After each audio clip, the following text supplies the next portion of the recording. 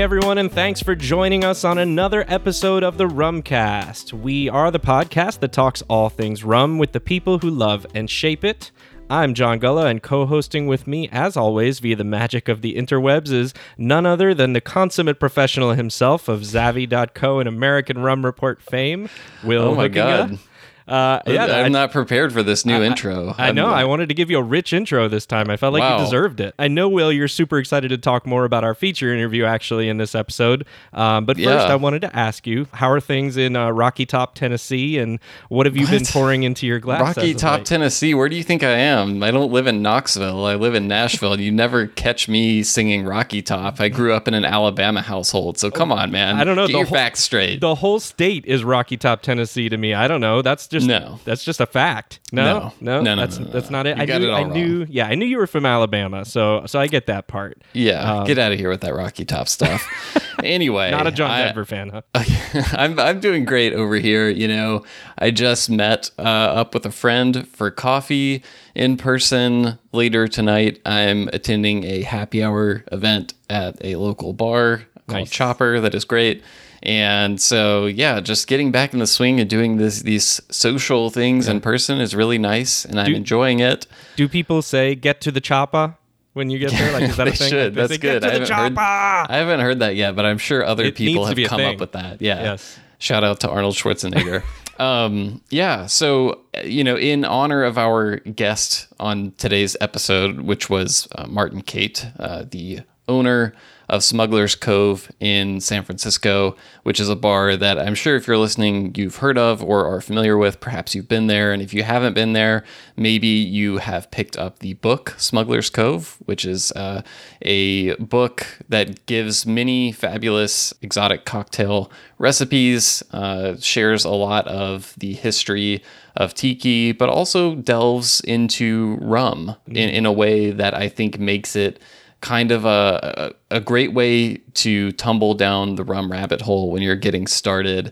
It really introduces you to the differences and types of rums and the impact that different production methods have on rum. So we get into all that stuff with Martin in the interview. But before we get started, I know you have a re-rum to share. Yes. I also, I toyed with the idea of doing a re-rum, but I decided instead to kind of do a cocktail edition of a re-rum. So the spirit of the re-rum segment is to revisit a rum that we had, at some point in the distant past, but haven't gone back to in a while, and to go back to it, see if our impressions of it have changed, and reflect on it in a new light, so to speak. So I wanted to do that with one of my favorite cocktails from the book Smuggler's Cove, but I wanted to, this isn't something that I haven't had in a long time. Like, I have these every once in a while, but I wanted to make it in a way that I had not made it before by altering the types of rums that I put into it.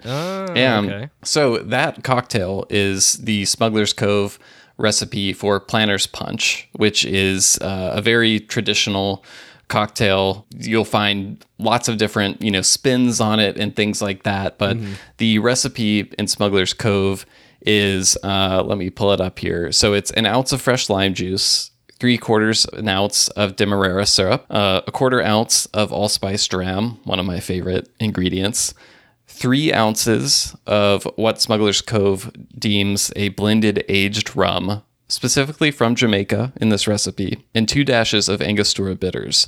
So we get into this. We talk about the Smuggler's Cove rum categorization system with Martin in the interview. The Smuggler's Cove blended aged rum is defined as, I believe, a rum that is in the 5 to 14 years of age, somewhere in that range, and a blend of pot and column still rum. So again, this one specifically says Jamaica on it, and 3 ounces of it. So typically I would make this with something like Appleton 12 or Appleton 8 year.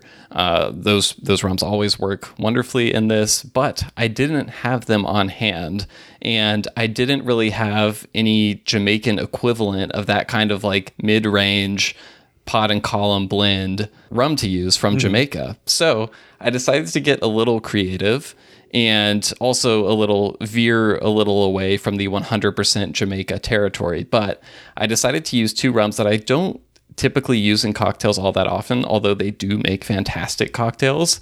Okay. I decided to use a combination of Hampden 46, Worthy Park Estate Reserve, and I did 3/4 of an ounce each of those. So, I didn't want to commit a full 1.5 of each of those into the rum blend, partly because, I just didn't want to part with that much of each of those bottles that I have, but also because those are 100% pot still rum. So I still wanted to have that balance of having some column still rum in the blend that was going in here. So this is where I steered outside of Jamaica because, again, like I said, I just didn't have something on hand that fit that. Okay. So instead, I pulled in 1.5 ounces of Chairman's Reserve Original from St. Lucia, which has some column still rum in it. So that was kind of like, the foundation. And then you had these 2 punchy, flavorful, amazing pot still rums from Jamaica in there as well. And spoiler alert, it made a fantastic cocktail. It's one of the best versions of the drink I've ever had.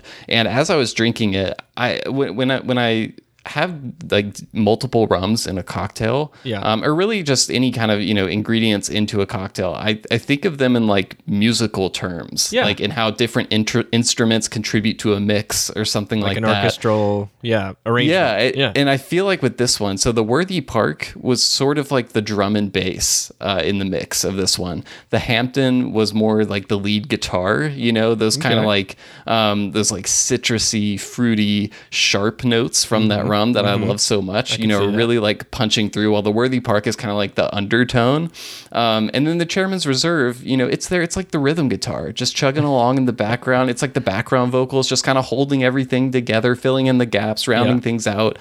It was great. And it reminded me of just one of the things that I think is fun and makes the Smuggler's Cove book a useful tool in learning more about rum, because it's not just about giving you recipes and stuff. It educates you in a lot of ways on how different rums work together, how they're different, and that sort of thing. And I felt like I got to go through that whole experience all in the cocktail. So I was going to mess with you a little bit and say, like, so you specifically went against Martin Cate's recipes here.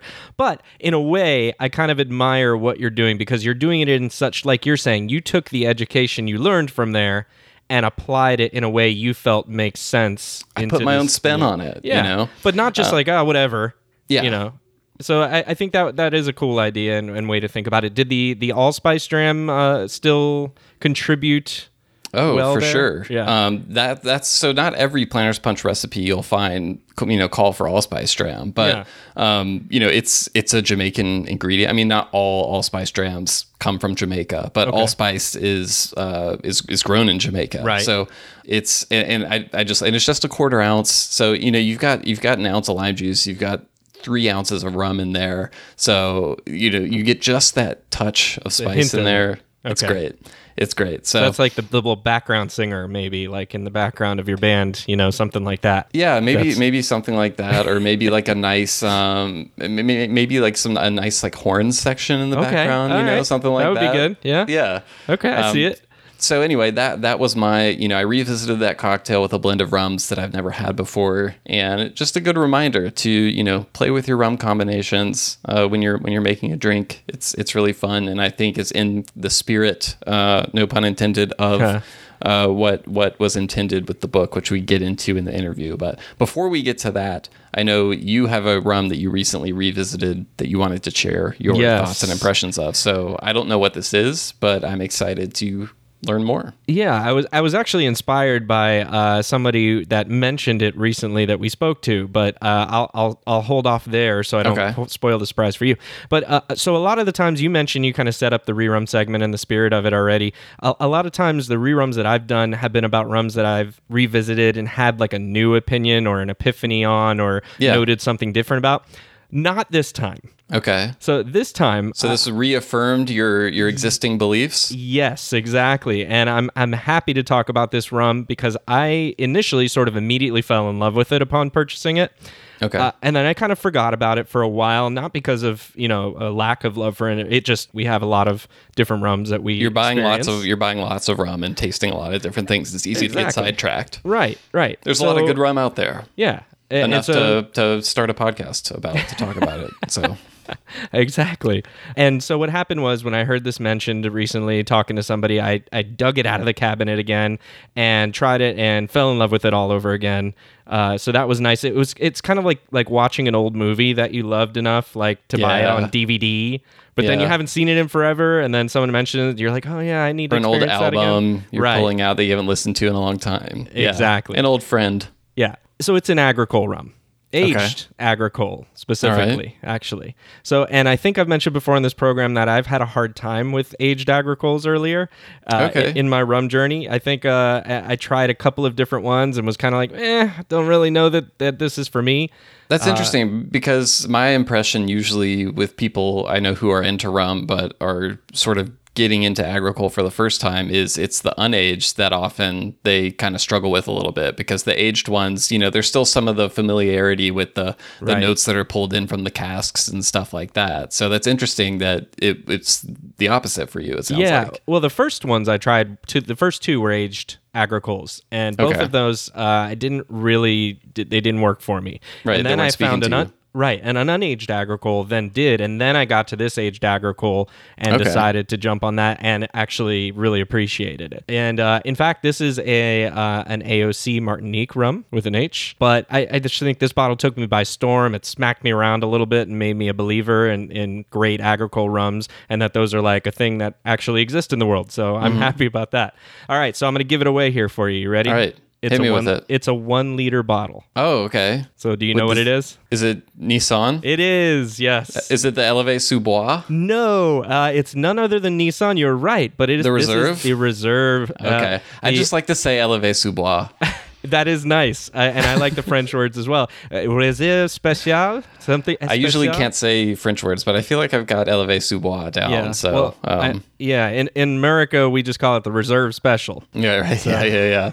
Yeah. So that one is aged a little bit longer than the Elevée sous bois, if I recall correctly. Up to 10 years, I think, and it is column still. Cane juice, obviously, rum because it's an agricole. And here was the interesting part when I looked up a little bit more about this time was the process for aging here. It starts in new French oak barrels for about 6 months. Then it gets moved into ex-bourbon and ex-whiskey barrels for like 3 to 6 years, or maybe a little bit more, before it then moves back into ex-cognac barrels with newly charred heads on them. Right. Yeah. I knew that there were like a mix of cask types and stuff like that went into it, but I couldn't remember specifically what they are. So yeah, that's an interesting combo. It is, and I really do feel like it gives it a nice complexity. I really like the color on it. By the way, it's like a dark amber or like a burnt sienna. I don't know if you had crayon boxes when you were a kid. I remember burnt sienna. Come on, that Purple Mountain Majesty. Come on, I was a Crayola kid. Excellent. So I know we've had our disagreements over bottle and label design, over the history of this podcast. We've had some battles on that front. Can we agree that the Nissan bottles are fantastic and the labels? We can almost agree. Oh, come on. What do you have against them? They're great. All right. They're unique. The labels are cool. What is the problem here? Okay. Well, so I do think the bottles are very distinct in their shape and design, and I like that. And I do like the label and the way it looks for the most part. It's a little stark, but I can roll with it. But here's the thing. It still has a screw cap on it. Oh my God, the screw cap! Get off your cap, high horse, man! Get away from the corks. There's nothing inherently classy about a cork over a screw cap. Okay, no. I missed the utility. The utility. You need the sound effects. Yep. Come on. I'll say this. Look, it's nicer, this one, because it's got like the stamp of the actual logo on the top of it. So rather than just being like plain, it's a little nicer. And so, I'll give it a little bit of props, but it doesn't sit with the rest of the bottle is beautiful and looks so nice. And then you've got this thin, you can squeeze it with 2 fingers and it'll bend, this screw cap. So like, I don't know. It just doesn't give me the impression that I want. I thought this was going to be a moment for us to come together and really celebrate this. You started out, really celebrating what a wonderful product this is. And I was like, you know what? I don't know how anyone could think this bottle isn't cool if they have taste. And I thought you were a man of taste, but I just, unfortunately, this is where we're at. Nah, I think, this is us. Yeah, well, this is us. This is us. But if let's put it this way. If that's the worst thing about this bottle, this is a friggin' amazing bottle. And I mean that in the general sense, not just the bottle design, but like the rum and everything. If that's the criticism, we're in a good place. Okay, sure. So let's keep that there. I did have one other slight criticism of it, which is for this product, it's 42% ABV. Mm-hmm. So it's nice. It's, it's bumped up a tiny bit from the standard 40, but it still feels a teensy bit light. And I would just really like to see how that would sip at, 44, 45, 46. Just a little bit more. Get it up to a nice round 90 proof. Yeah. So, we'll just agree to disagree on screw caps and agree to the rest of it that we really enjoy. I can agree with you on the proof. Yeah. Maybe we can meet up in Martinique someday and try it right out of the barrel or something like that together. I think so. This rum made me a believer in agricoles, which, by the way, in French, do you know what the word is for believer? No, I don't. It's crayon. No, it's not. Je suis crayon. Yeah. Are you serious? Yeah. I think it's spelled the same way? It's spelled differently. Croyant. And I'm not a scholar in French. Okay. But it definitely sounds like crayon. So just to bring it full circle there, there you go. It's crayon. Somehow I don't think the French pronunciation sounds the same as crayon. But it's close crayon enough that I like that you worked it in there and brought us full circle. That was nicely done. I'm a lover of words, Will. Yeah. On that note, yes, we have an interview with Martin Cate. I set it up a little earlier, but we talk. We get up to speed a little on where things are with Smuggler's Cove, which the interview was fortuitously timed in that the grand reopening is coming up June 15th. We're recording this intro on June 9th, so I think the episode will be out before the reopening. So yeah, that's really cool. We get into Martin's own journey into rum, how that's evolved over the years. We talk about the rum categorization system in Smugglers and a whole bunch of other stuff. So this is a very rum focused interview. I think that's one of the unique things about Smuggler's Cove is rum is really front and center for them in the way they do things, and rum education is a big part of it. So talk a lot about that stuff, and it was a fun interview, and I think that you will enjoy it. So stay tuned. If you're listening to our show right now, there are 6 words about rum that are likely to catch your eye: single barrel, cask strength, and no additives. Those 6 words are the whole premise of the single cask rum releases from Holmes Key, the sponsor for this episode of the Rumcast. Holmes Key seeks out the world's best rums and releases them unadulterated and at cask strength in limited editions.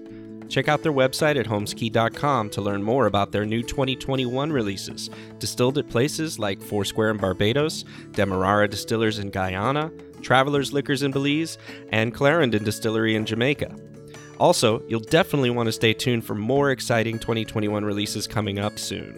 You can find out more at Holmes Key, that's HOLMESCAY.com. Now back to the show. All right, we are here with Martin Cate, the owner of Smuggler's Cove in San Francisco, author of a book by the same name that we've mentioned plenty of times and recommended heartily on this podcast over the past year plus. And I know that a lot of our listeners are familiar with it, Martin. We hear from them all the time about it. A lot to get to in the interview about rum specifically, but I was just, kind of looking back through old articles, looking at the Smuggler's Cove website, getting ready for the interview, and I noticed that across the top there's a big banner right now saying reopening June 15th, Yes. which is really exciting, and I feel like something we should probably acknowledge and talk about real quickly. I know obviously it's been a crazy, difficult, hard past few months. So, I don't want to force you to relive all the dire circumstances of all that.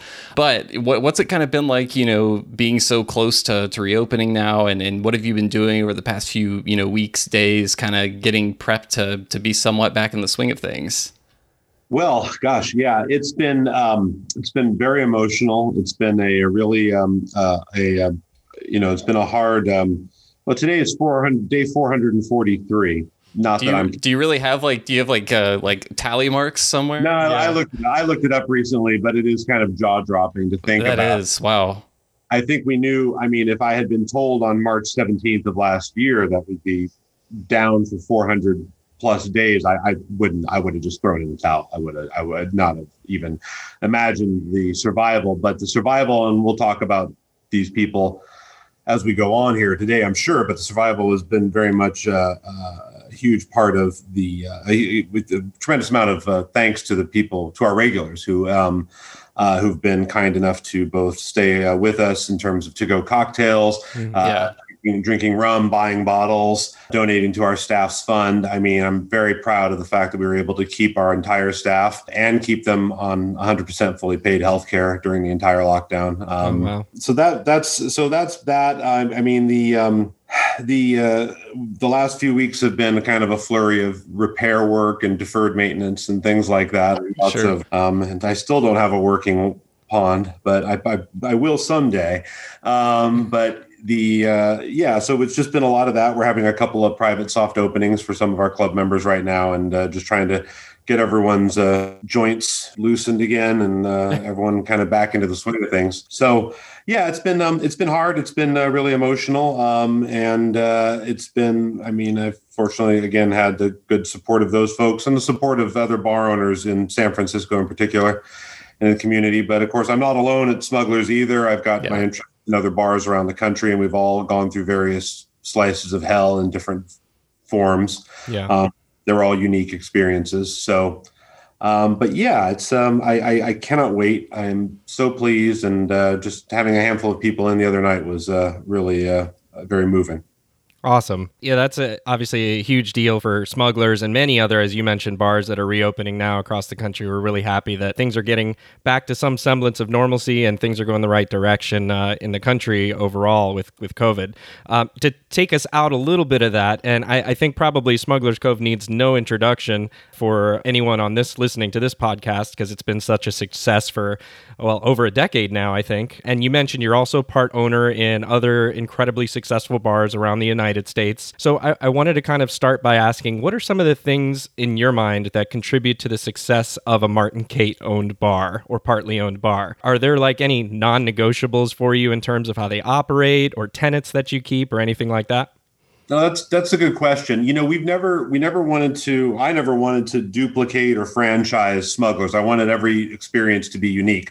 I wanted every space to have its own aesthetic, design, backstory, atmosphere. Some places are very are sort of crowded and busy. Some places are a little more sedate and neighborhood. One of the unifying elements is an immersive experience. We always focus on having a space that takes you out of your current environment, your current neighborhood, into a space that is filled with art and design. And I'd say that's very much something that I celebrate, because I really like creating spaces that are unique and are experiential for guests, because, you know, here we are in year, who knows exactly, 20 plus of sort of the cocktail renaissance. Mm-hmm. And there's been so much coverage and there's so much good information to be found in various books about spirits, about cocktails and things like that, that there's every reason, and certainly over the last year, there was the only reason, but that there was every reason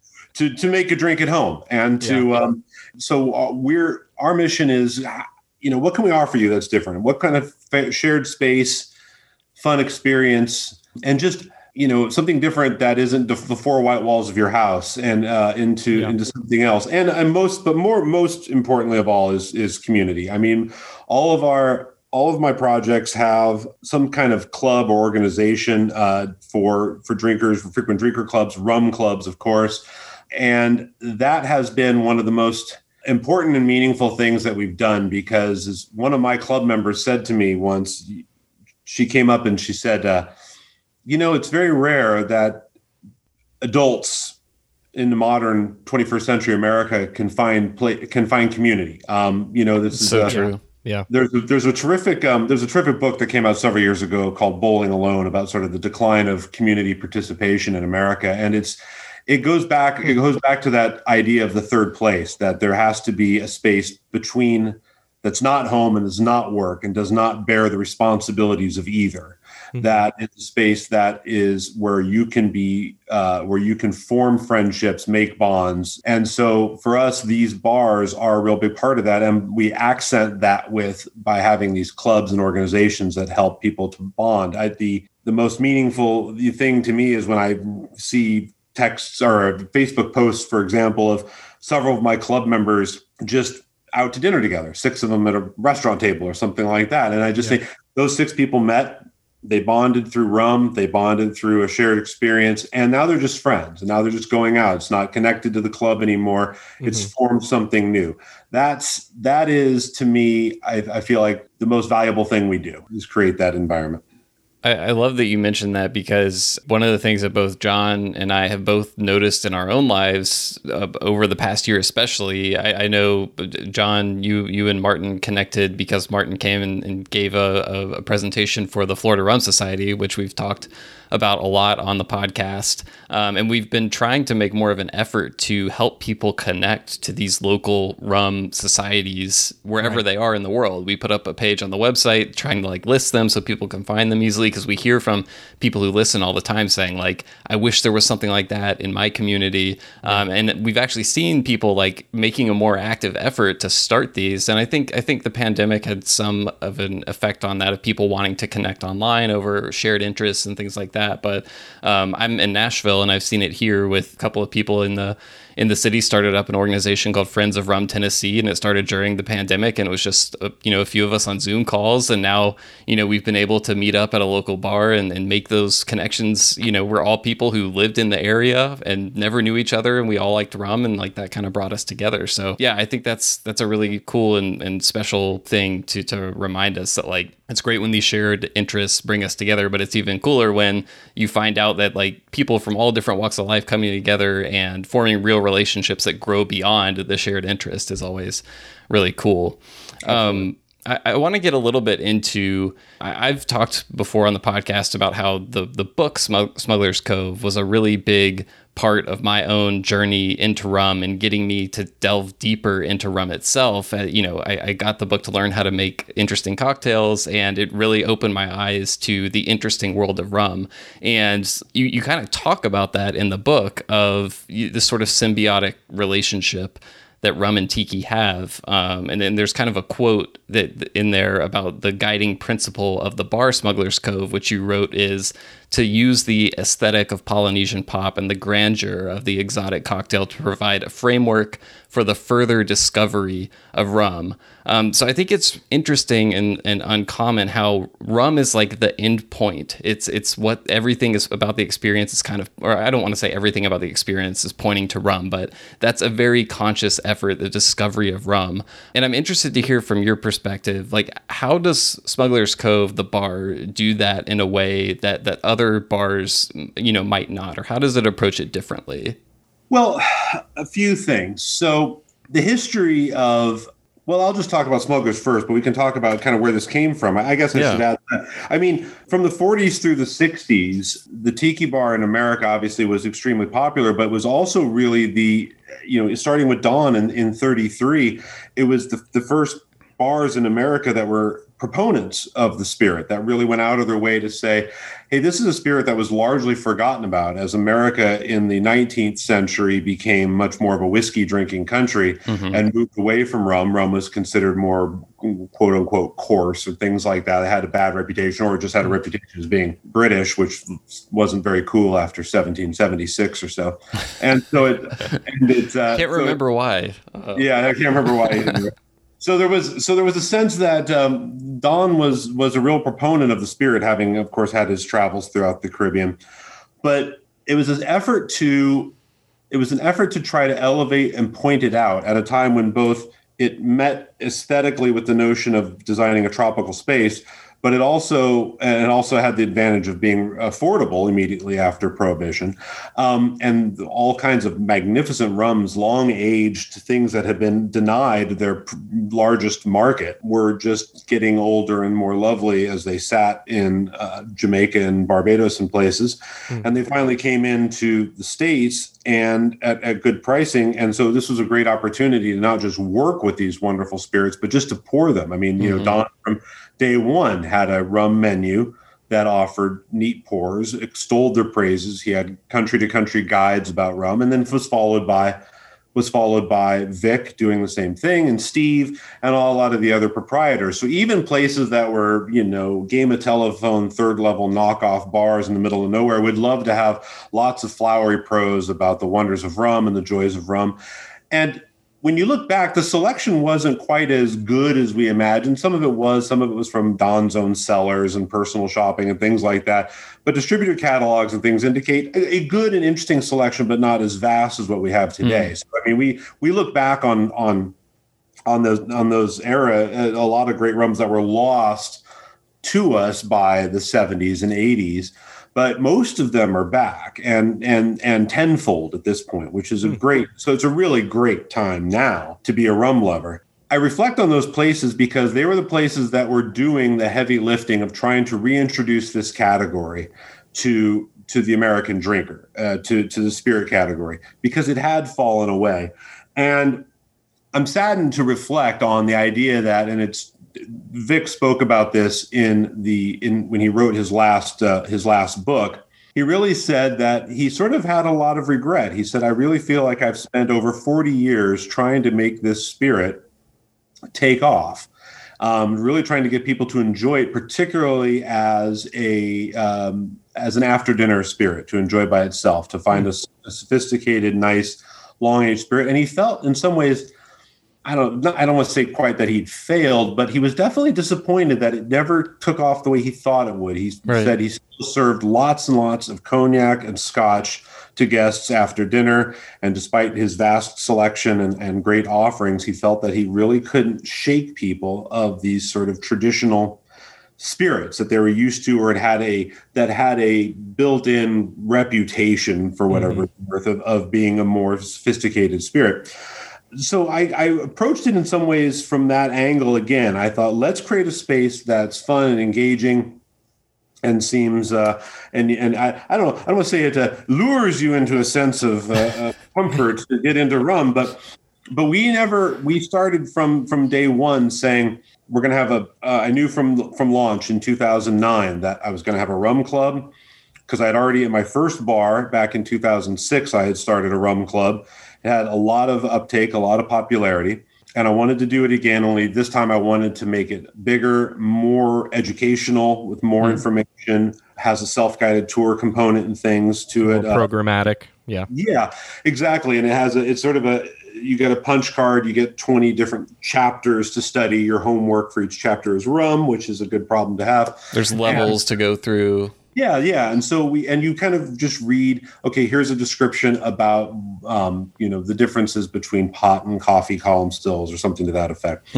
So people go through this education, this sort of self-guided education, and they come in, they come in after these 20 chapters of lessons, now ready to go wider and explore more with a bit of more framework, a bit more understanding of what they're drinking and what this has done. My initial thought was, in truth, I had also worked retail at a big liquor store and had, known that nobody on the staff and none of the guests knew anything about rum. Mm-hmm. Rum was still, this is back in 2004-ish, I guess. There was still only a handful of premium brands.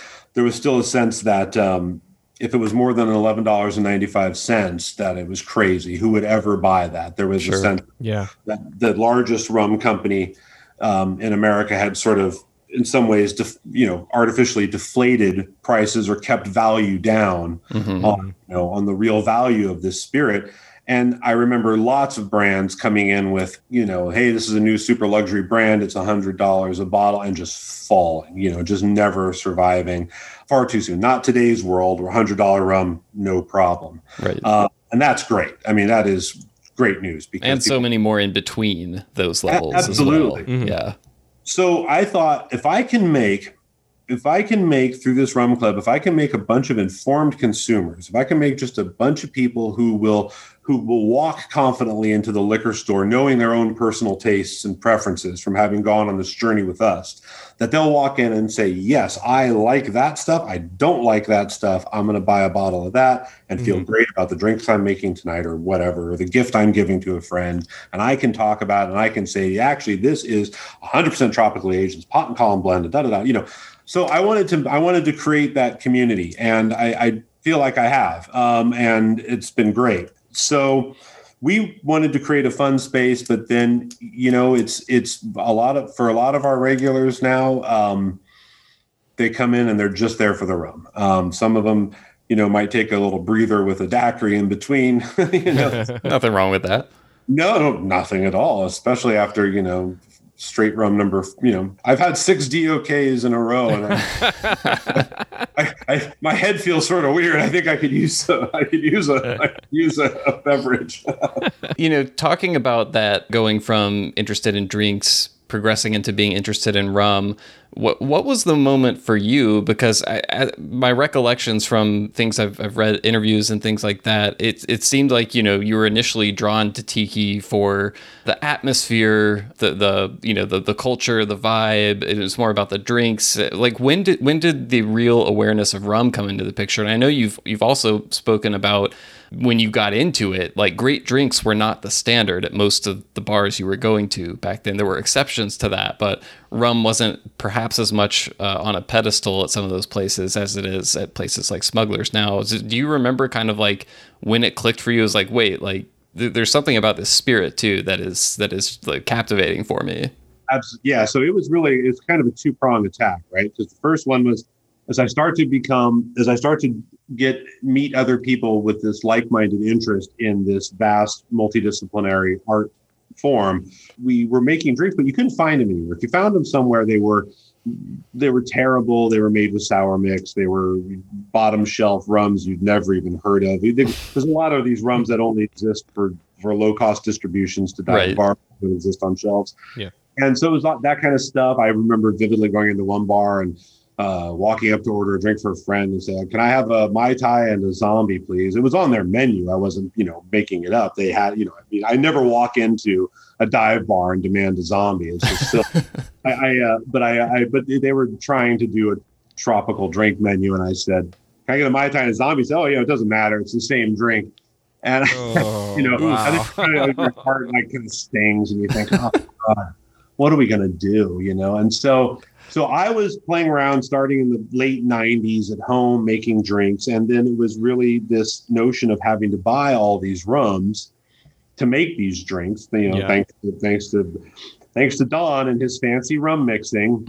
So we had to, I'd be out buying Jamaicans and interesting. There were a lot of weird things on the shelves back then that you can't really see anymore, but some unusual rums from like molasses rums out of Martinique, strange expressions and things like that. I'd be getting agricoles or molasses rums from Martinique and Jamaican, Barbados, blah, blah, blah. So the point being, I'd make the drink. I'd love the drink. I'd say, this is terrific. Gosh, you really can enjoy the fresh juice and the blend of rums. But why in the world did I just have to spend all this money? come back from the liquor store, with a little pretty light in the wallet and a little woozy in the head, like, oh my God, what am I, I didn't have We've all had that experience. Oh yeah, it's a little terrifying. And so then it's as simple as this. I just taste them by themselves. Yeah. And then say, wait a minute, these three, I wouldn't even peg these three spirits as being in the same category. Exactly. Mm-hmm. Yeah. How can it be this different and still say one 3-letter word on the front of the label? It doesn't make any sense. And that's what opened your eyes to understanding the journey rum took across the Caribbean and across the world, the evolution in distillation techniques, the fermentation techniques, all of the stuff that opens up that everybody knows about now. But it was just kind of this is a really eye-opening moment. And this is where I started visiting distilleries and started trying to understand more. And it's really, I just never, and to this day, never stopped being amazed at the diversity of the category. It just keeps going on and surprising me. And at this point in the United States, we are obviously all a little jealous of the fun variety of independent bottlers that exist all over Europe. It's getting better over here, fortunately, but still overall, the amount of things between either long-established existing producers, either first-time bottling under their own distillery names, or just producers who never came to the United States. That plus all the American craft rums, hundreds and hundreds of those. What a time to be a rummy. It is a great time and exciting. And so this is what keeps my club members excited, me excited. And so we keep drawing in new people who, rum at the end of the day, in most cases, previously mentioned DOK notwithstanding, rum in most cases is a terrifically approachable spirit. It's very friendly.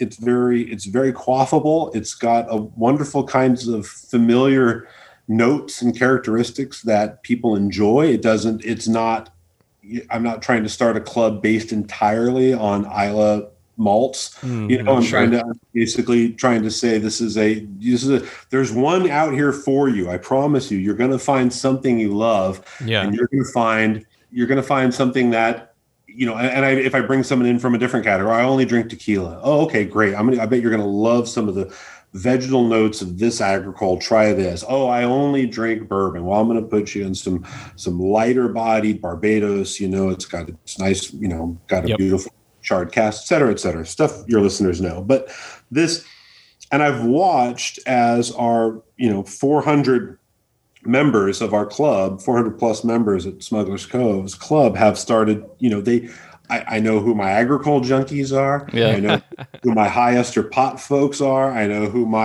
not as many, but my sweeties, my guys who love and gals who love sweeter rums and things. They sound like rival gangs. Yes, that was what I was getting at. Yeah. Yeah. No, it's like reading a rum forum. No. It's fun because not only do I get to discover how their tastes grow, and I do watch them not just go to certain favorites, but also evolve. Yeah. Things that they came in maybe loving. And then, there are rums where I'll talk to a guest who they'll say to me, when I came in here for the first time 6 years ago, my favorite rum was X, and I have not touched that stuff in 6 years. I haven't had another drop of it, and I'm just amazed. And maybe I'll go back and try it one more time, and then I do and go like, "Well, I used to like this. This is weird. This isn't." And so it's kind of fun watching the evolution, and it also gives me a wonderful focus group. Basically, I've got a terrific focus group of my own where I get such great feedback from them. Hey, folks, I'm introducing this new one this week. Try it out. And a bunch of people say, why'd you bring that in? Or a bunch of people say, oh, this is great. Why are we waiting for it? So it informs my decisions about what to carry as well. So I think it's great. So that my curation evolves as well in the same, from their feedback too. Well, Martin, I think first of all, quaffable is my new favorite word. So thank you for that. And you talked a lot about education in all of that. And so I have to imagine that then Smuggler's Cove, the book, probably was the next evolution of thinking about spreading that rum education to people along with the tiki education as well. And funny enough, when I looked it up, at least according to Amazon, the book debuted 5 years ago, almost to the day. That's right. Yeah, in June. That's right. Yeah. Yeah. Wow. So happy early birthday, Smuggler's Cove, the book. Hey, everybody, tipple. Well, unless you're driving, no drinking if you're driving, but and listening to. But I think it's safe to say, obviously, now that has been well received amongst both tiki and rum communities. When in that timeline, as you were kind of talking us through, when did you decide, okay, I've got to write this book? And was it exactly for those reasons, or were there other reasons as well? The book came about mostly at the aggressive harassment of my agent, who now my agent, but it's my agent just kind of cold called one day at the bar, and he said, I think there's a real space in cocktail books. He's represented a lot of other cocktail book authors in different categories. He said, I really think there's a space for this. And I said, I don't know. I'm pretty busy. I don't really know if I have time for this. It seems like a hell of a undertaking. And he kind of pushed me on it. And it was really just sitting down and giving it some more thought that I had seen a handful of sort of smaller books written, either, these kind of ones that are just cheapy knockoffs that are not necessarily, they're sort of, I don't know, like sort of a contractual fulfillment book of something. I don't know. Right. They're these things that show up and they end up on remainder shelves, but they were sort of, tiki fun time, happy drink book or something, or, and you use all kinds of, this book uses both kinds of rum, gold and dark, light and dark. So there was a couple of books like that where I'd see them coming out and I'd say, God, this is so bad. I feel like there's a sense that we've made so much progress, but maybe there's a long way to go still. Because obviously there were already great books out there, particularly by Jeff and things like that. Mm-hmm. There were other great, it wasn't that this was the first or anything, but there was just a lot of crap coming out too. And so it was a sense that, I think we actually, I do think we have something to bring to the table. And I think it was a combination of bringing something that was more in depth about rum, more in depth about the history of these bars, more in depth about, being able to write from an operational standpoint, having done it at that point for over 5 years, that we had something to get back, talk about our clubs, talk about this. And so we decided to push forward. I had the good fortune of my better half, Rebecca, being unceremoniously laid off before Christmas of that year. And I said, hey, you want to write a book? And I've since ruined her life. And but we were able to work on it together, and it was much needed. And her background, her research background, was immeasurably important in getting it together. So it has sort of my color and my 50-cent words and things like that. But it has her solid skeletal structure under it. So that's the kind of, it was a good partnership, needless to say. But it was also a tremendous amount of work. We flew all over the United States. We photographed places all over the U.S., events, bars. That sounds terrible. Oh man. I know, right? Well, it takes fun out of the event when you're just shooting. Yeah, grapes. I'm sure. Yeah. But we did have, and we're very proud of it, and we wanted to do something that tried to offer a bigger thing. We definitely pushed our publisher to say, I don't want to do a coffee table book with just pretty pictures. I don't want I don't want it to just be recipes. I want to give it some context. I want to give it some depth to try to get people to appreciate not the spirit, the atmosphere, all the things that come together to create a great space, but also, and to really celebrate the spirit. Yeah. So with that in mind, we did the categorization system for the book, which was, again, contrary to what you may have read online, was never an attempt to define it for the world. It was an attempt to define it for the home user of our book. It is, in essence, just a slightly more Baroque version of the Gargano classification. Sure. And it's the idea being that you would use it to help determine how you built your home bar out. and how you could label your bottles at home for quick reference, for ease of access and things like that. And to get you to think about things like when we define a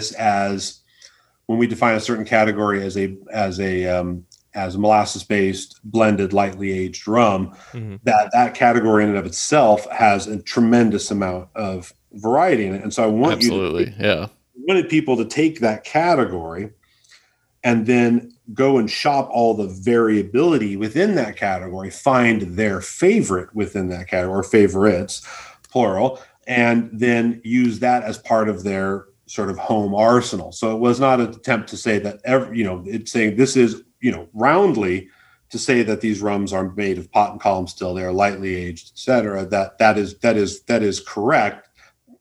Could we dial down more on that? Sure. I mean, this category could have gotten broken out a lot more, but we wanted it to be the place where you started as the home user to find your path and your favorites and things like that. Because I love the idea that everybody has a home bar now with, this is my favorite number 4, this is my favorite, right. Things like that, which means that unique puzzle they've put together when they make this drink, if they make a 3 dots and a dash, it tastes unique to their home bar.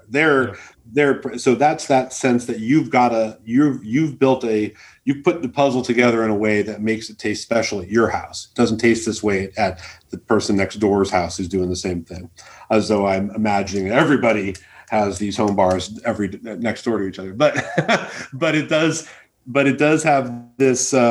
I think it gives you a your taste, right? That's based on your preferences, and that's, people write me all the time. Well, what would you pick? I'd say I would pick the one that you think tastes good because it's the one that you're drinking and you're pouring for your friends. It's okay to, it's if you think that the best Mai Tai in the world is 100% DOK rum because that's what you want. I want to keep going back to it. I don't know, because it's just so extreme. But top of mind right now, yeah.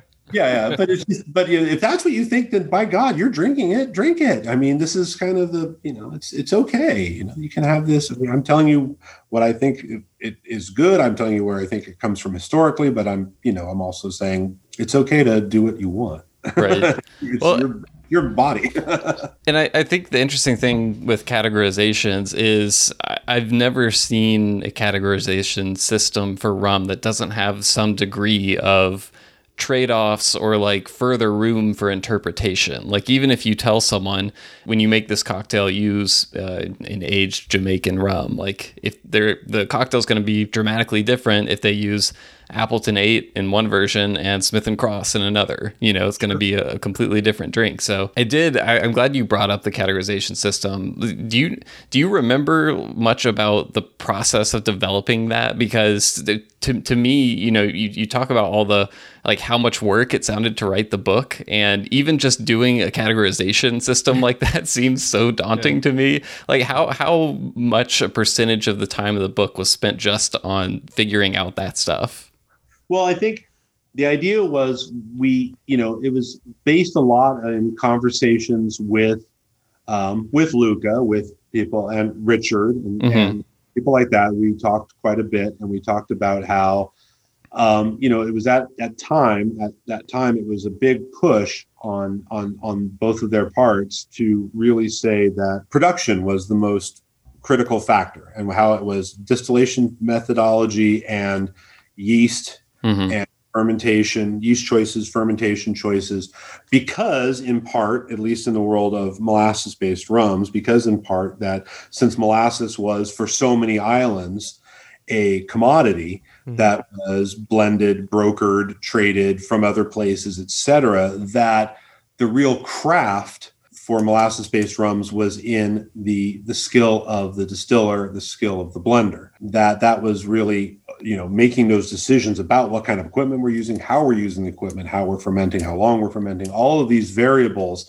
which to me are more important than the raw material. And so that was, so we wanted to echo that. But what we found with that methodology was that it didn't take into account, there's several things it didn't take into account, but the only one that we thought was kind of important was the age issue, because they didn't really account for age. And I really thought the reason I want to take into account age is that it is in deference to the manufacturer, because the manufacturer is putting out a product that they want you to use in a drink, and they're also putting out a product that they want you to use in by itself, that you want to enjoy by itself. So, I mean, just to think of an example off the top of my head, I mean, you would categorize Eldorado 5 and Eldorado 21 as the same classification. Right. That's not necessarily useful when you're using some for drinks and some to enjoy. Of course, you can put 21 in a drink if you're feeling flush, Mr. Rockefeller, but that's fine. But we thought we'd make the age demarcation, just because that those higher aged ones are the ones where the manufacturer themselves is saying this is something to enjoy neat. So we added that. Now we could add 100 other things. We could add like esters, et cetera, et cetera. We didn't in the end decide to make, after a lot of discussion back and forth, we didn't decide to break out coffee, traditional coffee versus multi-column, although I think it's really important. And we kind of hope that people will do that research on their own or discover the distinction between those two. I mean, obviously, part of the reason we did that was because strictly 2-column coffee still production, like English Harbor, for example, is sort of vanishingly rare these days, which is a shame. And so we wanted to, I would love to point out more of that, but I didn't have a lot of examples at the time. So it's still, you're right to say that there's no classification system where you can't say, okay, that's good. I would point that it has X, Y, or Z problem. And even every classification system I've seen subsequent to mine, I thought, okay, that's got some good, that makes some very good points, but I feel like it's missing something here. Right. So yeah, you're right to say that there's nothing flawless. I think maybe the best way to think of it is, taken as a whole, all of them in some way work together towards just better consumer information and better understanding of the spirit. I mean, yes, they'll take different paths towards it, and that's fine. But the net effect is it's getting everybody who reads about it or thinks about it to think more about the spirit and think about what they're buying. And because it's been for so long, as many critics and adherents have rightly pointed out, it just is blank information. It's not available on a label. It might not be on a website. It's sometimes very hard to come by. How was this rum made? There's nothing describing it. I love that we're seeing this new era of labels that are just look like, lab textbook. Yeah. Lab sample. It's just a grid. The back label of Blacktop 50th anniversary is comedy gold. You're just like, I love this. 0.2814% of this blend. I'm like, look, this is great. I mean, so people, I know certainly my club members love it too. They love looking at a Habitation Bellier bottle and saying, isn't this great? Now I know, look how detailed it's what's the art on the bottle? The art is a picture of the still. Right. Yeah. Yeah. No, I love seeing like almost the challenge some brands have now in presenting information like that simply. And actually I was just scrolling through Reddit, and I followed the Mezcal subreddit community, and someone was pointing out that Mezcal Vago recently redid their labels. And we actually had someone who's on the Vago team on the podcast, because he also is a part of the team behind Paranubis. Yes, thank you. The name was escaping me. And I've always thought those Vago labels do such a beautiful job at presenting those production details in a simple way that's beautiful. Anyway, that's neither here nor there. I love the Paranubis website. It's so good. Yes, it is. Just a photographic step-by-step of the whole process, and it's very satisfying. And I know it's like, you mean it's a cane juice rum made in Oaxaca? Like, I mean, it's like it's almost coded to be bartender crack. Like they're going to be like, well, this is going to be the best thing I've ever had. Automatic, it ticks every craft bartender box, and rightly so. It's lovely stuff. And I just love, and I remember telling the club members, look at this website. How good is this? It's just perfect. It's a photo essay. This is exactly it is. It's funny because we talk about the website during the interview. We interviewed Francisco Terrazas, and it was funny when I pulled up the website. it has that beautiful picture of the valley where it's made, and at the bottom underneath it, the photo credit was Francisco Terrazas, and I was like, dude, you took that photo. It's so good. But one more note about the categorization system. I'm sure people ask you about this all the time, but we were talking about just kind of like the constant evolution of varieties of new rums that are available now, in many places around the world, but in the US, like you were saying, it's really a great time to be a rum lover, and so much has changed even between the time the book came out and now. If you were to ever, release a new edition of Smuggler's Cove, how much different do you think the specific rums listed in those categories would change from where it was, I guess, around 5 years ago now? Wow. I mean, it would be so much longer. It'd be great. It would have even been longer then. I mean, there was definitely some editorial, like, this is too long. We've only got so many pages. Yeah. We got so many pages. I had already fought to get this thing so much more illustrated and longer than the publisher had wanted. So I was, I had to concede some places.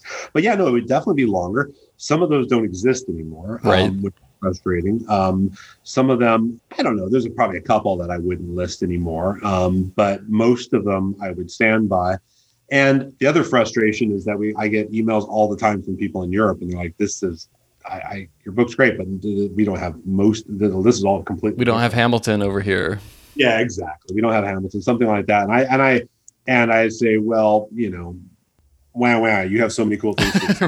Yeah. Crimea River. I was thinking. Exactly. Yeah. Poor you.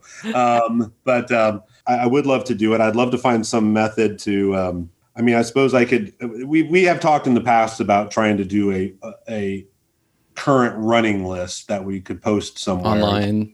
Yeah, and keep up to date. But that would be super cool. Yeah. Yeah. Well, that just gets kind of bumped down the project list. It seems like between owning 4 or 5 bars somewhere around there, you might be kind of busy. Yeah. Yeah. It's busy. So it's especially with all of them basically reopening at the same time. So it's it's been a busy time. But yeah, no. So I mean, that is one of the obvious problems when you've got something static like a book, is that it even the lists in the back of best bar recommendations, right? Rum bars and things. That's obviously grown, and I'd love to be able to recommend more rum bars and things like that. So it's just it exists in some ways as a snapshot. If our publisher ever wants to do an updated, revised edition, then we'll do that. But there hasn't been any interest expressed, to my knowledge. Oh, they need to get on that. Come on, I know the people want it out there. So come on, let's get on that, guys. Yeah. Martin, one of the things you had mentioned kind of in passing earlier when we were talking about the Smuggler's Cove Bar was the rum collection. And I've heard it described as insanely large and maybe even the biggest rum collection in the world. Well, I think there's a few bigger outside of the United States, but I'm pretty sure we're on top of it in the United States. We had the good fortune, at least, to deplete a lot during COVID. We've sold through some bottles and things like that, so it was a lifeline for us. But now we're sort of at the broke but rebuilding phase as we come back in. So we're reordering, reactivating, lots of new stuff coming on board. Yeah, we are on track within the next couple of weeks to break 1,000 in stock. So.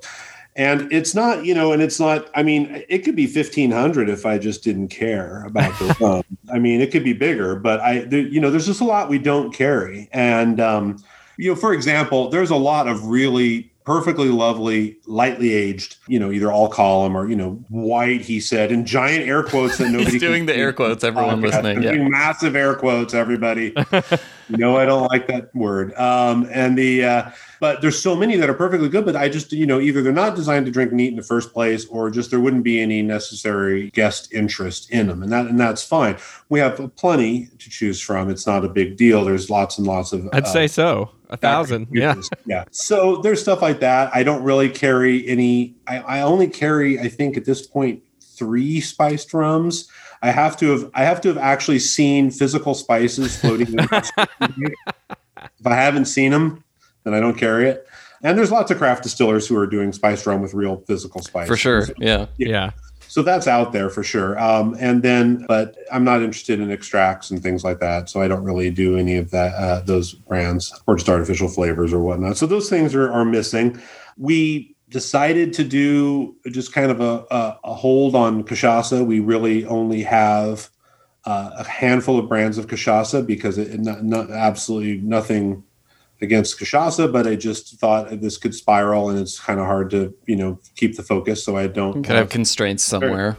Got a constraint somewhere. So I have very few cachaças. I'm having a lot more fun finding things like Paranubis now. Like I like finding fresh cane juice rums from other places too, because I feel like that's giving me, I'd rather have a bunch of fresh cane juice rums from other countries to spread that message around more than absolutely to have a massive selection of Brazilian. So that's been great. We have been able to, we've done a lot of our own bottlings, of course, too. We've had a lot of private labels, individual still selections that I've done. The first Chairman's Reserve Masters selection was for Smuggler's Cove. And we thank you for that, because John and I are big fans of the Master Selection series and I'm really St. glad Lucia Distillers. Yeah, I'm really glad that they decided to expand that into a fun annual series with really cool variety. And so now it's, and one of the big exciting things for us out here in California is that we are on the cusp, he said optimistically. It has to get through our California State Assembly, but we're on the cusp of making full bottle sales for bars permanent. Fingers crossed. State. Oh yeah, and that's going to change the game. I know it's been big in Kentucky and things, and to be able to sell whole bottles, we'll be able to do a lot more really interesting selections and private bottlings and things. I mean, one of the problems of getting something like a 250 bottle series of rums that are really expensive and lovely and luxuriant is I can't mix with them. The port comes out. So if I can't sell the whole bottles, which is why we've done a lot of these in partnership with stores. Friends. Yeah. So we'll be looking to do more of that if this comes through. Because I remember I had this big dream on opening. During pre-opening, I convinced Demerara Distillers to bottle me a private label. And so I got, we opened and I got delivered. I got 500 12-liter cases of this private label. And then suddenly I hadn't really thought it all through. Like, where am I going to put this? Right. So I was at least able to convince the distributor to hang on to them and let me take them one by a time. But what they wouldn't do, unfortunately, is give me any kind of payment terms. So I had to suddenly come up with a 6-figure invoice. Oh, goodness. Right after opening. So I had to actually take another loan out. Wow. Here. Guys like a big 18-wheeler here. Sign for this. Cash on delivery. Yeah. Like, wait a minute. Wait, you want do what? 21 days? You want it? It's payable. What? Yeah, it was. That was. What were the specs on that rum from DDL? So I created a blend. It's still secret of largely existing products in their portfolio and things like that. And the whole thing was, the idea was to have something that would be really affordable by buying in volume, but really great, featured all their signature marks in it, not all of them, but it had a lot of PM in it. It had a lot of EHP in it. It was, and I did it in 1-liter bottles, really simple, screw caps, no corks, just a tall bar bottle. And then I actually ended up designing the label myself. I had to do all the government approval for the label. The whole that thing was fun working with the TTB. I hear that's really fun. Yeah, this was my first time out, and I didn't know I got this giant instruction manual of how to do it. And then I also, in order to save money, I made the label black and white. I made it one-sided, so I put the barcode and the government warning on the front of it, front label. So it was all designed to like, how can I make this as affordable as possible? And it was great, and I love the rum, and I miss it. But it was we've moved on to other things. Things have evolved, and products have changed and stuff. So it's sure. But it was fun. We opened with that. We had a private label California fresh cane juice rum from St. George Spirits. St. George, yeah. That was one of their earliest experiments, and I said, I will take a barrel off of you, and we We had this really wonderful, funky pot stilled cane juice rum from cane fields that are no longer growing because we don't really have a lot of water anymore in California. But it was.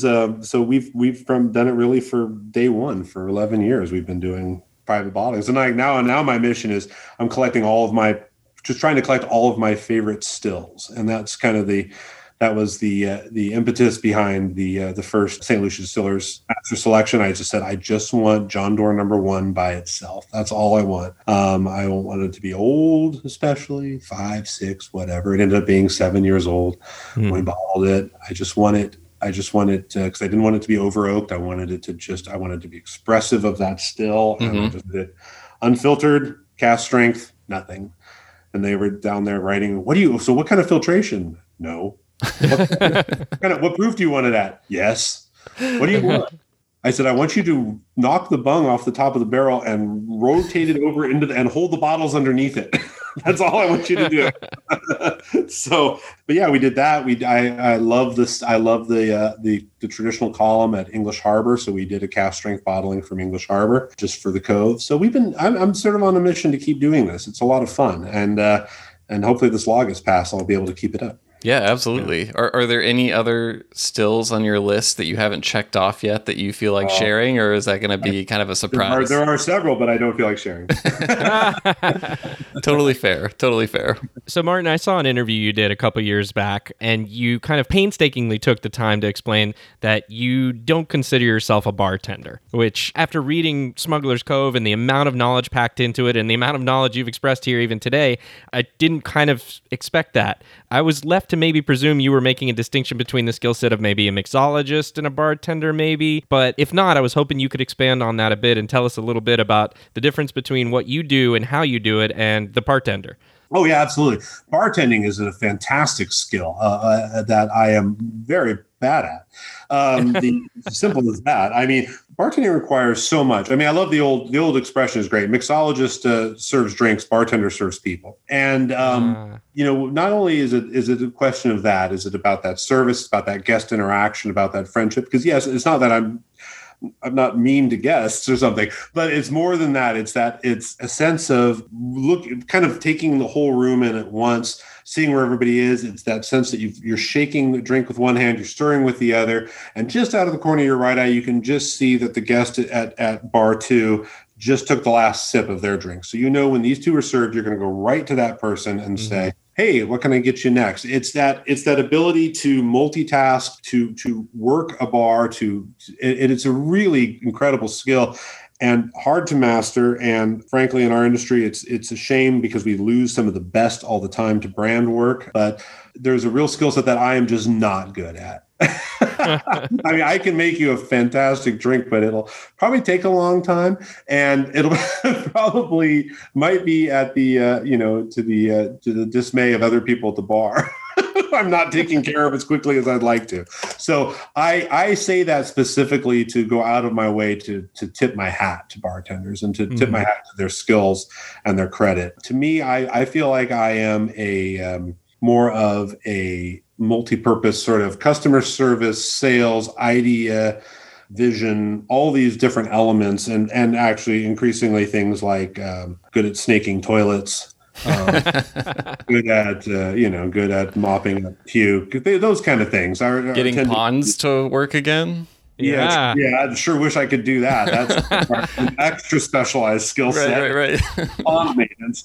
I did used to get in there all the time and clean it myself, and it was, you really see some terrible things.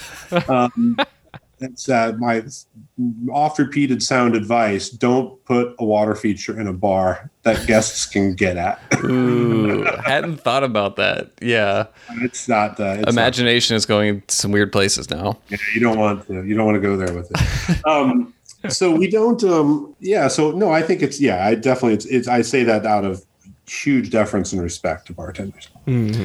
Speaking of which, one of the things I loved, reading the more kind of cocktail focused parts of the book, the tradition of secrets in tiki and exotic cocktail making.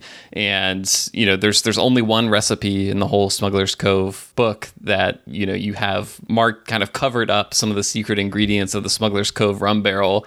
And I came across a thread the other day where some people were trying to decode the ingredients. And I'm not going to get into asking what's in it or anything like that. But someone in the comments, I was wondering, how do you safeguard secret recipes and things like that at Smugglers? And someone left a comment saying that, and this might be completely untrue, but they mentioned that you and Rebecca still make the Smuggler's Cove rum barrel kind of blend that goes into it at your house. Is that true, or does someone make that up?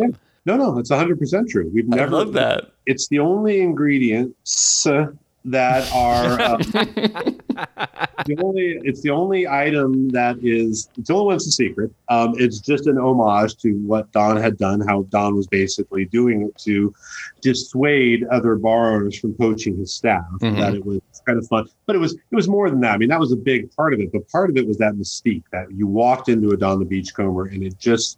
I mean, if you see the original mention, here's the drink. It's called Shark's Tooth. There's an illustration of the drink. There's a jaw, shark's jaw, bone jaw. That's it. That's all it says. That's the ingredient list. There's not a single ingredient listed on this menu. And it was all made in the back. And that was part of the excitement. That was the adventure of this experience. I'm going to sit down. This sounds interesting. This sounds dangerous. This sounds unusual. What's this? It's called this is called the Navy grog. Ooh, I guess that might be kind of hearty tasting, or I don't know, whatever it was, you took a chance. It was a time when you would say, yeah, that sounds great. You just took it, and it's still like this, plenty of places, certainly like this at the Tiki Tea still. And this thing would arrive in front of you, frosty, cold, mysterious. You'd have to kind of try to piece together as you drank it. I just thought that was fun. Now, I think that day is kind of over. People love seeing drinks being made in front of them. They like seeing the effort, the process. They like that. Obviously these days it's not really, you can't really get away with just saying we're not going to tell you what's in it. There's lots of allergens and things like that we're all concerned about. So you can't really do that anymore, but we just wanted to have one as an homage. And so, yeah, absolutely. It contains ingredients that aren't used in any other drink at Smuggler's Cove. So there's no overlap. No one ever, there's some ingredients in it that aren't in anything else. So it doesn't, it's easy. And we just bring it in this big batches, and we put it in squeezy bottles, and the bartenders, I would say the bartenders probably lost interest in figuring out what it was about 10 years ago. They just sort of shrug and make it, whatever, it's a secret, we don't know. So, but yeah, I think it's fun that some people try to hack it and things like that, but you won't. So it's just like a weekly ritual at home. It's whenever it's needed. It hasn't been in a year, but we batch it up and bring it in a big food safe container and call it a day. Yeah. Love it. Sunday nights at the Cate residence. We still make our hibiscus liqueur at home as well, but it's published. It's not a secret.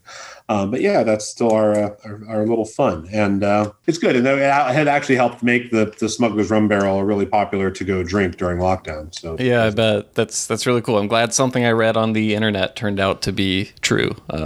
Not always the case. So that's one. So Martin, you've talked in the past about how rum has trouble conveying its own value in comparison to other spirits. And I think we covered a little bit of the reason why, some of that today, but I was more interested in asking you, do you think at this point in 2021, despite COVID, do you think we've made up any ground at this point and that the landscape is changing, or are we still just treading water here? Where are you at with that? Oh, not at all. There's definitely there's been a tremendous amount of progress in conveying value. I think we're miles ahead of when I started looking into this stuff in the late 90s. I mean, it's night and day. I mean, I remember how Ed Hamilton, when he and I first met in probably 04, 05, and he was just starting to bring in Nissan and La Favorite. And so I remember that because of the constraints, because of what was traditional in Martinique, that there was, that it was 1 liter bottles. That it was much more common to see a 1 liter. And it was almost, the 750s weren't down there. It was maybe you found 700s, of course, but mostly everything was in a liter.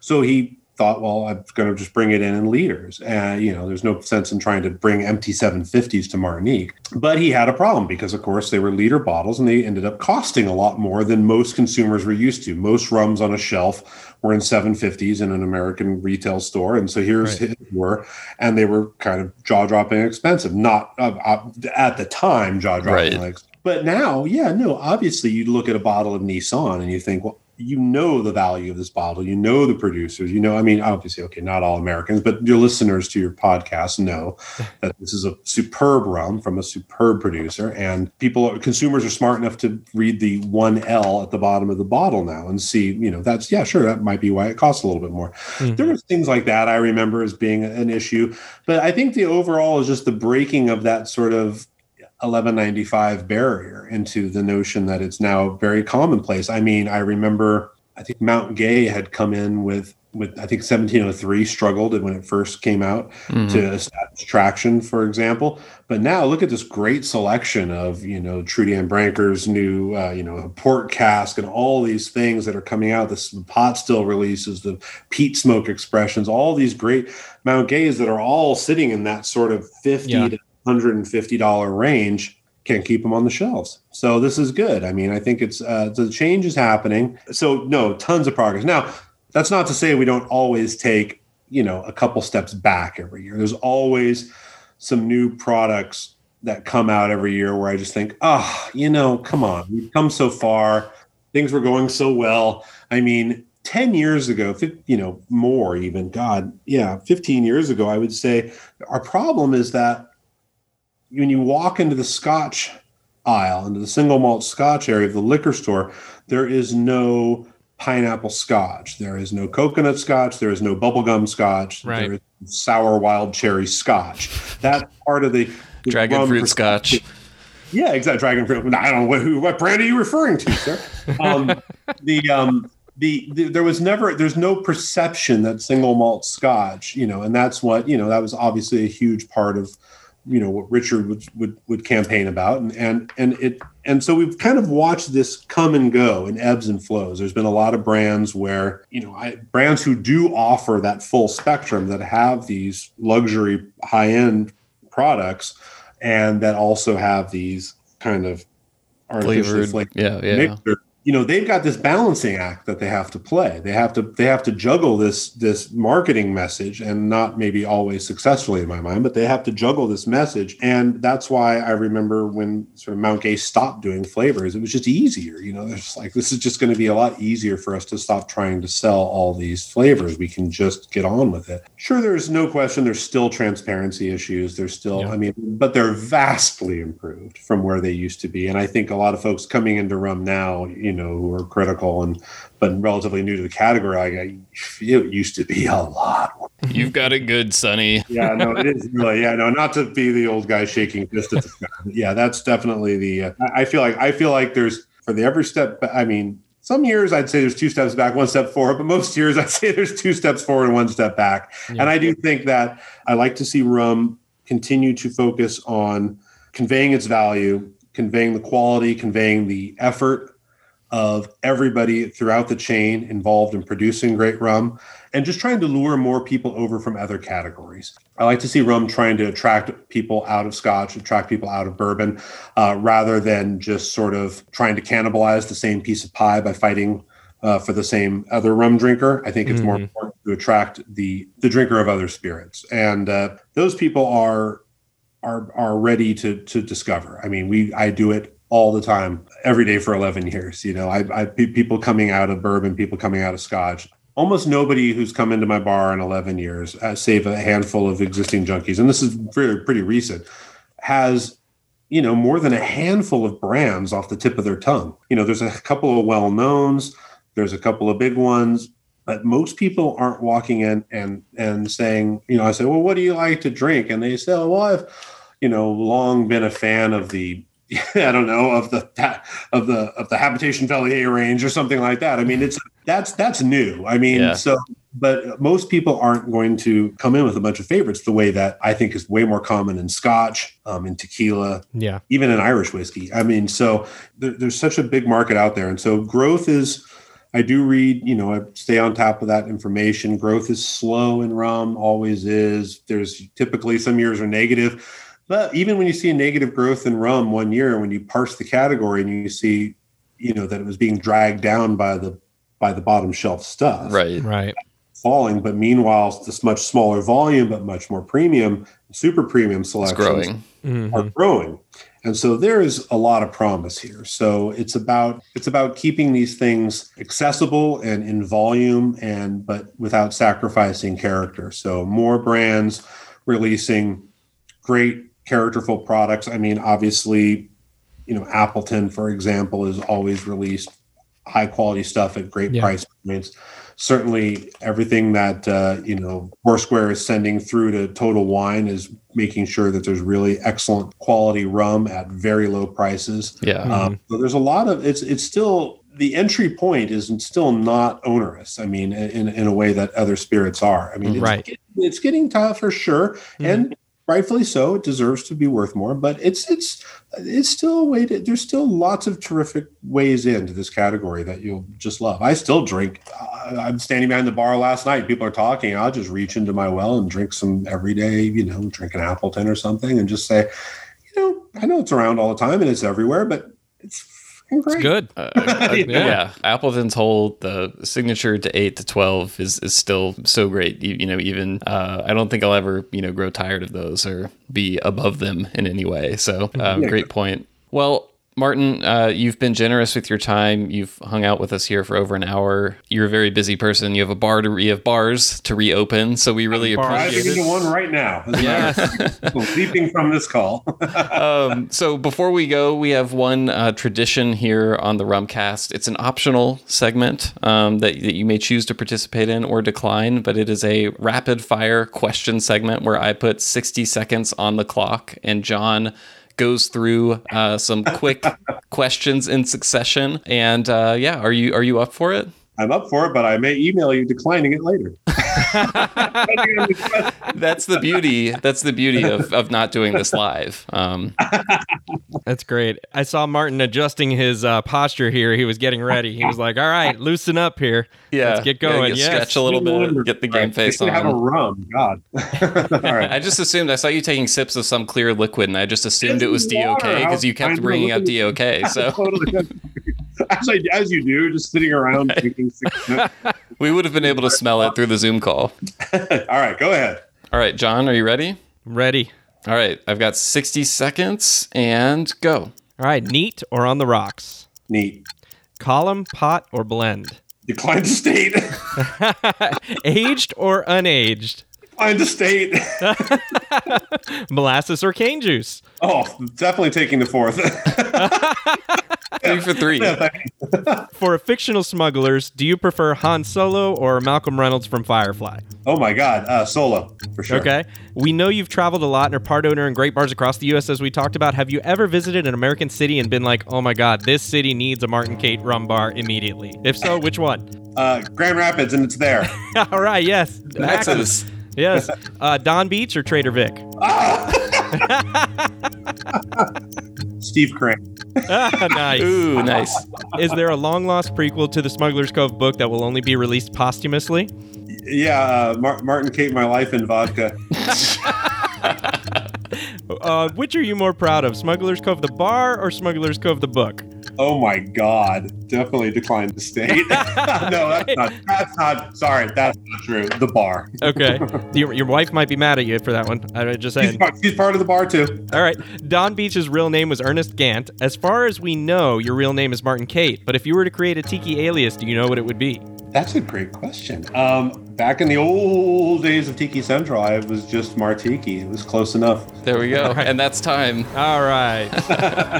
Thanks so much, Martin. That was fun. Well declined for some of those. We understand that we put you on the spot there. Remember that I am a retailer. I have lots of friends and lots of different brands.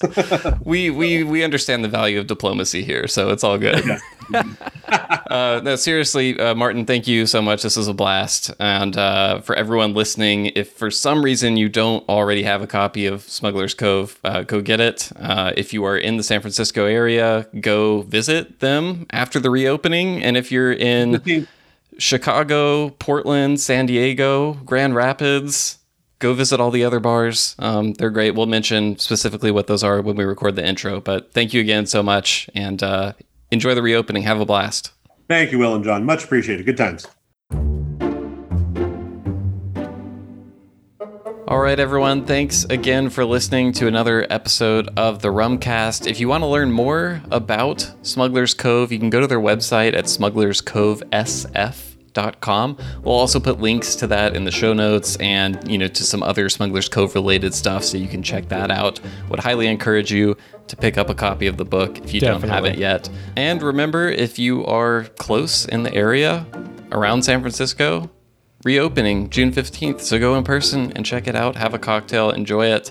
And last but not least, after you do that, if you haven't already, head on over to Apple Podcasts, leave a review for the Rumcast. We love to see your feedback on the show, and when you do that, it helps other people find the podcast, which is always nice for us. And if you want to reach out, if you have ideas for future episodes or you have questions you want us to address on the show, email is a great way to reach us. We're at host@rumcast.com. That's host@rumcast.com.